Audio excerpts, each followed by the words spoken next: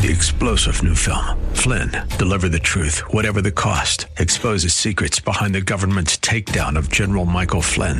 Flynn knew what the intel world had been up to. He ordered the first audit of the use of contractors. This set off alarm bells. He told the truth. He was the most dangerous person for Donald Trump to hire. They had to get rid of Flynn. Flynn, deliver the truth, whatever the cost. Available now. Watch it today. Go to salemnow.com. salemnow.com. The law offices of Selwyn Whitehead is a debt relief agency under federal law and provides legal assistance to consumers seeking debt relief under the United States Bankruptcy Code. This is Selwyn's Law. Every week at this time, we get to hear from Selwyn Whitehead. She's not just an attorney at law. Selwyn knows her stuff and doesn't shy away from the truth, even when it's ugly. Her Bay Area practice focuses on helping her clients to manage their wealth through estate and tax planning, to managing their debt through reconstruction or bankruptcy. And now, it's time for Selwyn's Law. Good day and welcome once again to Selwyn's Law. My name is Selwyn Whitehead and I'm a California bar admitted attorney, and I'm also a bankruptcy law certified specialist who's been certified by the State Bar of California's Board of Legal Specialization. Now, in addition to my JD and certification, I also hold a couple of master's degrees in law. That is to say that I am both a master of the laws of taxation and a master of the laws of intellectual property. Now, because of my education, my training, my experiences, and my life's observation, but most importantly, my lifelong interest in business and money and finance and the creation, preservation, and transfer of wealth within families and communities, including tribal communities, and the roles that these particular aspects of economics play in the lives of everyday people like you and me, I primarily practice bankruptcy law, again, because bankruptcy law intersects with just about every other area of law, because we're talking about property rights, property interests, and because some people get into trouble because they aren't forthright with the bankruptcy court, it also implicates criminal law. However, I also practice some related fields in my overall financial practice, including debt wealth management, estates and trusts, real estate, and of course, taxation law. Now, with these areas of law as my reference points, that is to say, as they relate to the personal, familial, community, and small business aspects of finance, I spent the greater part of the last nearly 40 years, both before and after getting my license to practice law, fighting for the economic empowerment, the economic independence, and the economic autonomy of women and people and communities of color, including indigenous communities. And because I was born into a military family and grew up as a military brat, and I always will be one, and I also helped create another one with my former spouse who was also in the military. As such, I have firsthand knowledge of just how hard it can be sometimes financially and economically for our 100% volunteer armed forces composed of citizen soldiers, sailors, airmen and women and Marines, and their families in our sometimes less than patriotic capital-based economic system, especially after these individuals and their families separate from the service. As such, I also proudly serve veterans of all stripes and in all branches of the military. And as I've shared with you before, my dad, who was in the military, he taught me that I had to give back the way he had given back big time by fighting in wars and being injured and getting battlefield commissions. And he informed me as such that I too had a duty to give back to the community and to our society as a whole and to the universe through some kind of service of my own choosing, in return, in small return, as a small down payment for the many great gifts God had given me. And on top of having a great father who was committed to help steer me in the right direction as I was preparing to leave his nest, I also had the great fortune to both know and spend a lot of time with, and I actually became great friends with both my maternal and paternal grandmothers, both of whom survived the four great economic challenges of the last century. That is to say, the Great Depression, the privations of World War II, and the systemic racism and misogyny that continues through and through our society today that confronts me sometimes, it seems like on a daily basis, but it's through my great strength that I garnered from these women that I can overcome it or sometimes blow it off. And as these wonderful women helped raise me and always loved me and shared with me the stories of their grandparents who loved and raised them in the post-Reconstruction Jim Crow South, it is out of my great love and respect for these wonderful women who were always with me in spirit, urging me on to do the right thing, along with my late dad, that when the situation is right, through my current chosen form of service, that is to say, practicing and also speaking and also writing about the law, I'm sometimes able to at least attempt to vindicate the rights of women and seniors and the disabled who find themselves the targets of, and unfortunately more and more the victims of some of the most pernicious forms of disabled adult and elder financial abuse that you could ever imagine. It seems to be running rampant in our society today. So the purpose of Selwyn's Law, in case you haven't guessed it, is to discuss the law related to your money and more probably than not, the lack thereof. And in a lot of instances, you just don't have enough. And so, again, we talk about your overall finances and what you may need to consider to protect or reclaim or rehabilitate your or your family's or your small business's financial health, wealth, and money-related well-being, as I understand these concepts in this non-threatening educational forum. However, I must once again ask you to please note that this show doesn't provide any legal advice, nor am I developing an attorney-client relationship with anyone within the sound of my voice. Instead, this show strives strictly to serve as an educational forum for the exchange of information from me to you that might be helpful to you as you begin your search for more detailed information that's tailored to your specific set of facts and circumstances, and hopefully provide you with at least an overall outline of some of the key issues that may help you seek out and find the qualified professional help I sincerely believe you need if you're having a legal issue that intersects with your finances and or your assets, but especially your debt. Now, this week, the United States Supreme Court had oral arguments on a couple of very important cases that fall into my area of practice of the law. Now, on this past Monday, December the 4th, the court heard the lawyers on both sides of a case entitled Harrington versus Purdue Pharma LP.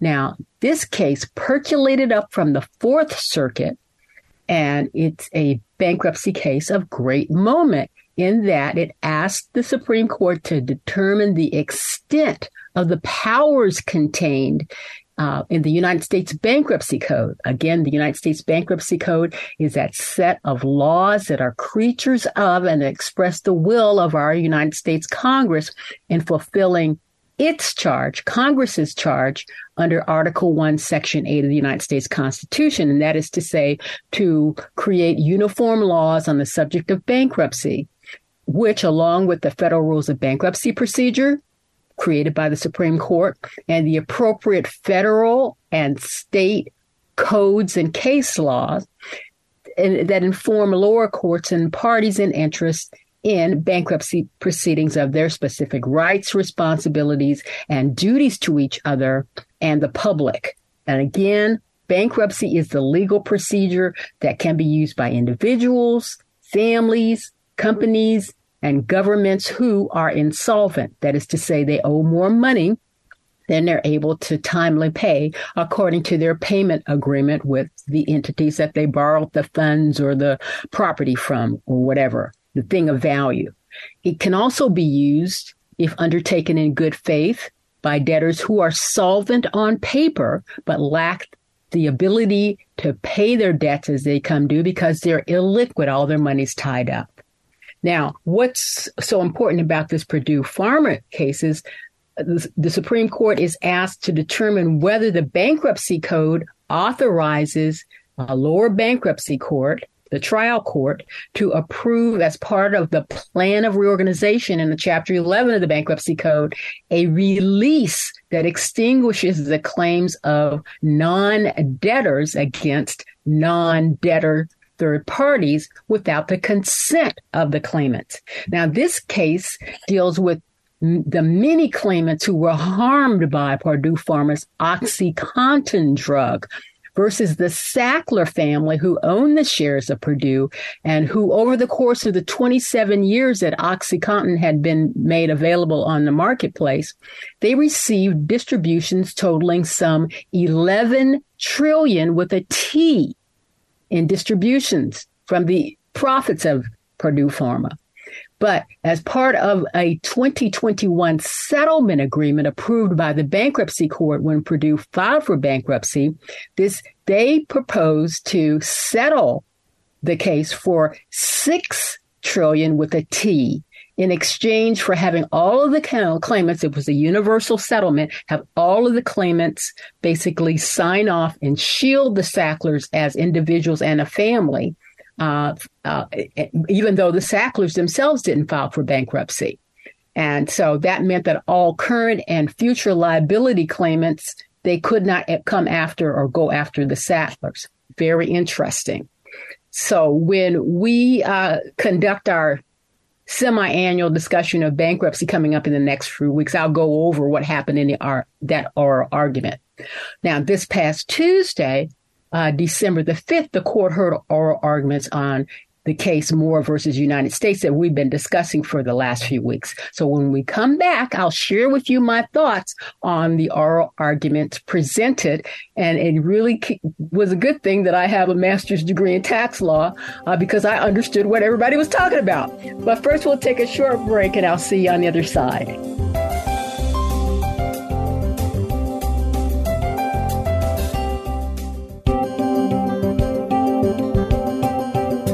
Now back to Selwyn's Law.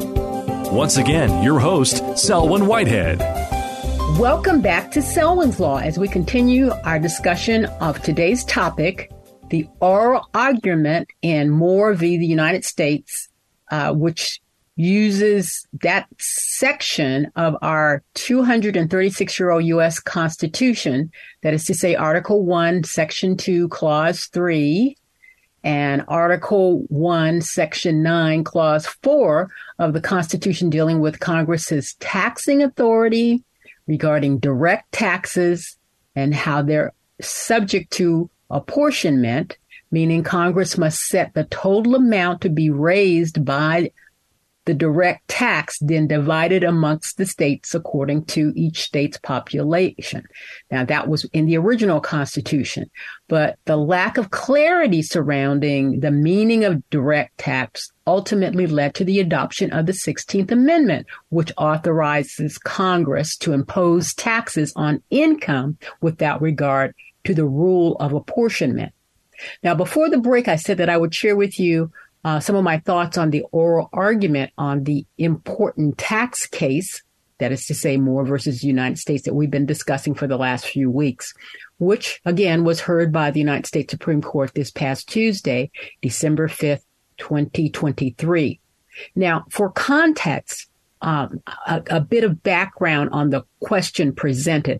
You always present a question to the court. The court doesn't just ramble about and go through pages. You ask the court something specific. So for context, you should know about the question presented, which is just a sentence.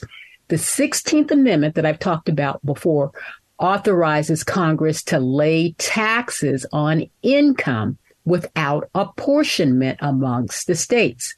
Again, our Article 1 of our Constitution required that taxes on property, on things that people had of value, had to be apportioned.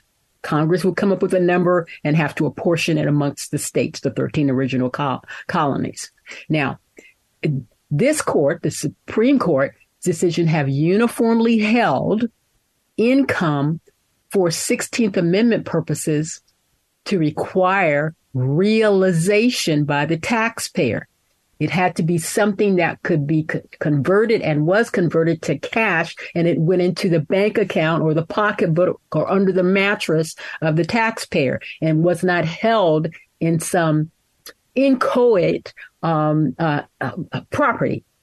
Now, in decisions below, in this case, the Morris case, the Ninth Circuit Court approved taxation of a married couple on earnings that they had undisputedly had not realized, but were instead retained and reinvested by a corporation in which they were minority shareholders. The Ninth Circuit held that realization of income is not a constitutional requirement for Congress to lay an income tax exempt from this apportionment that was envisioned in the tax code of the original Constitution, holding that what the Ninth Circuit held, according to the court, became the first court in the country to state that income tax does require that a taxpayer had realized the income. So the actual question presented to the Supreme Court was whether the 16th Amendment authorizes Congress to tax unrealized sums without apportionment amongst the states. So my thoughts as a master of the laws of taxation are these.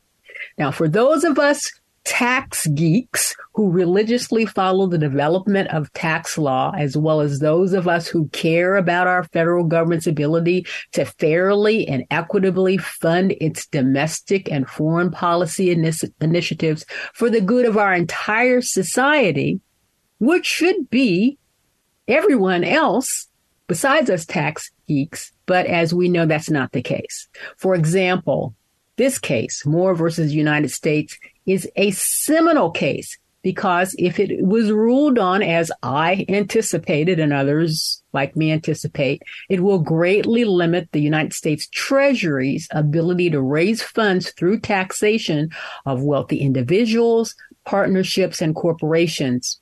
It may also cause a depletion of existing funds in the U.S. Treasury, as those who paid these taxes in the past will surely sue for refunds. It will also cause confusion amongst the taxation legal community for the foreseeable future and will further exacerbate the regressive nature of taxation in this country. Regressive taxes are equally distributed, but that means that poor people, low-income people, pay a higher percentage of their income, making the tax regressive. Progressive taxes, on the other hand, are based on, they go up as the income go up. And that's why I'm saying that if the court rules as anticipated, it will exacerbate the regressive nature of taxation in our country. And I say this because individuals who, according to the Congressional Budget Office, paid $2.6 trillion with a T in individual income taxes and $1.5 trillion with a T in payroll taxes in fiscal year 2020 versus the only $425 billion with a B paid by corporate entities. And as such, if this ability of Congress to tax these corporations and partnerships and individuals of high worth, that's going to mean that lower income individuals who make up the substantial portion of paying the tax now are going to have to either make up the difference or greatly find themselves limited or even reduce their ability to get funds from Social Security, Medicare, Medicaid, Obamacare, and the funding of our military and defense alliances in a time when the world has wars and rumors of wars on multiple fronts throughout this planet. In sum, the issue presented in Moore is whether income must be realized before it can be taxed. Currently, the United States tax code generally allows for the taxation of unrealized income, such as in the context of partnerships. However, some say there's some ambiguity as to the distinction between realized and unrealized income and whether taxing unrealized income is violative of the 16th Amendment. And there are several cases that show that taxation of unrealized receivables in the context of a partnership is fully and valid and legal. These cases generally hold that unrealized receivables are treated as ordinary income rather than as capital gains in order to prevent the use of partnerships as a device for obtaining capital gains treatment on taxes that should be paid at the higher ordinary tax rate. Furthermore, other authorities, such as the current discussions and analysis by the Biden administration's tax proposals, suggest that taxation of unrealized income is becoming more and more common, and that the administration is seeking to expand the progressive, that is to say, the more income you make, the more tax on a ramped up basis. So the administration is looking to expand the progressive use of taxation of unrealized gains in various contexts, including a potential wealth tax that I've talked about on this show before. Ultimately, in Moore, the Ninth Circuit held that the 16th Amendment authorizes an unapportioned tax on unrealized gain, and the realization of income is not a constitutional requirement. So this case is of substantial moment in light of the fact that both the House and maybe the court appears to be poised to undermine our country's ability to fund our needed programs through fair taxation.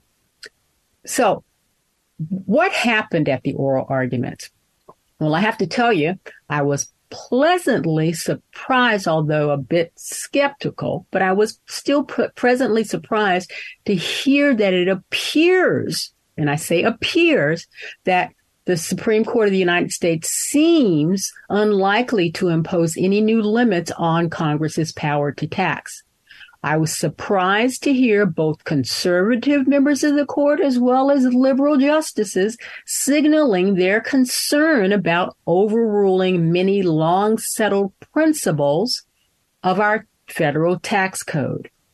So myself and others that I've discussed this with, it appears that the Supreme Court looked unlikely to impose strict new limits on Congress's power to tax income, with some conservative and liberal justices alike signaling wariness about upending long-settled principles of the federal tax code. Again, the argument in Moore revolves around a relatively small payment of less than $15,000 that was owed by the Moores that was required by the one-time repatriations tax charged under the Tax Cuts and Jobs Act of 2017. And again, on June 7, 2022, the Ninth Circuit held that this repatriations tax, this one-time tax, did not violate the United States Constitution's apportionment clause or the Fifth Amendment's due process clause. However, the Moores and their supporters are seeking a ruling limiting income that can be taxed to money that's realized by the taxpayers. That is to say, cash they received or have some form of control over, as opposed to the mere increase in the value of their holdings in a corporation. So the conservative groups behind the case see it as an opportunity to narrow the definition of income tax under the 16th Amendment and head off Biden and the other progressives' potential coming up with a wealth tax. But, you know, the several justices seem to be concerned about this, and they kind of stood aback. If, for example, Justice Coney Barry asked if Subpart F of the tax code, which basically is a way to tax unrealized gains in foreign corporations, what was the difference between that and what was going on here in the Moores case? And counsel for the Moores came up with an answer that she didn't quite think was on point. So, but I got to tell you, we'll just have to see. But I remind us all, including myself, that the court recently has overturned precedent of the past decades, such as affirmative action and parts of the Voting Rights Act. So we just have to wait and see what this court decides to do. And the ruling is expected in July of next year. That is to say, July of 2024. So stay tuned. So we're going to leave it there for now. But as always, in closing here at Selwyn's Law, we always want to stay on the right side of the law, including having access to and an understanding of the laws as interpreted by our third branch of our federal government, the Supreme Court of the United States. So till next time, take care. Bye for now. Thank you for taking the time to listen to Selwyn's Law. Remember, the Law Office of Selwyn Whitehead is a designated debt relief agency under the federal law and provides legal assistance to consumers seeking relief under the Bankruptcy Code. When it comes to your finances and your rights, seek no other than the Law Office of Selwyn Whitehead. Selwyn is your go-to finance attorney, specializing in estate planning, wealth management, bankruptcy, tax, and real estate law. In other words, Selwyn knows her way around the dollar, and your rights are protected by our laws. Protect your money. Know your rights. Partner with Selwyn Whitehead. For immediate assistance, or if you have questions, call 510-633-1276, 510-633-1276, or go to selwynwhitehead.com. The preceding paid program is sponsored by the Law Office of Selwyn Whitehead, who is solely responsible for its content. 3-star General Michael J. Flynn, head of the Pentagon Intelligence Agency, knew all the government's dirty secrets. He was one of the most respected generals in the military. Flynn knew what the intel world had been up to. He understood its funding. He ordered the first audit of the use of contractors. This set off alarm bells. The explosive new documentary, Flynn, Deliver the Truth, Whatever the Cost, uncovers the facts behind this scandal. Flynn told the truth. He was the most dangerous person for Donald Trump to hire. I find out the worst enemy that I'm going to face in my life is right here in America. They took my assessment and they wanted me to change it. And I was like, I'm not changing it. They had to get rid of Flynn. With in-depth interviews, archival footage, and never-before-seen personal records of the man behind the headlines. I just felt like I was drowning. Flynn, Deliver the Truth, Whatever the Cost. Available now. Watch it today. Go to salemnow.com. salemnow.com.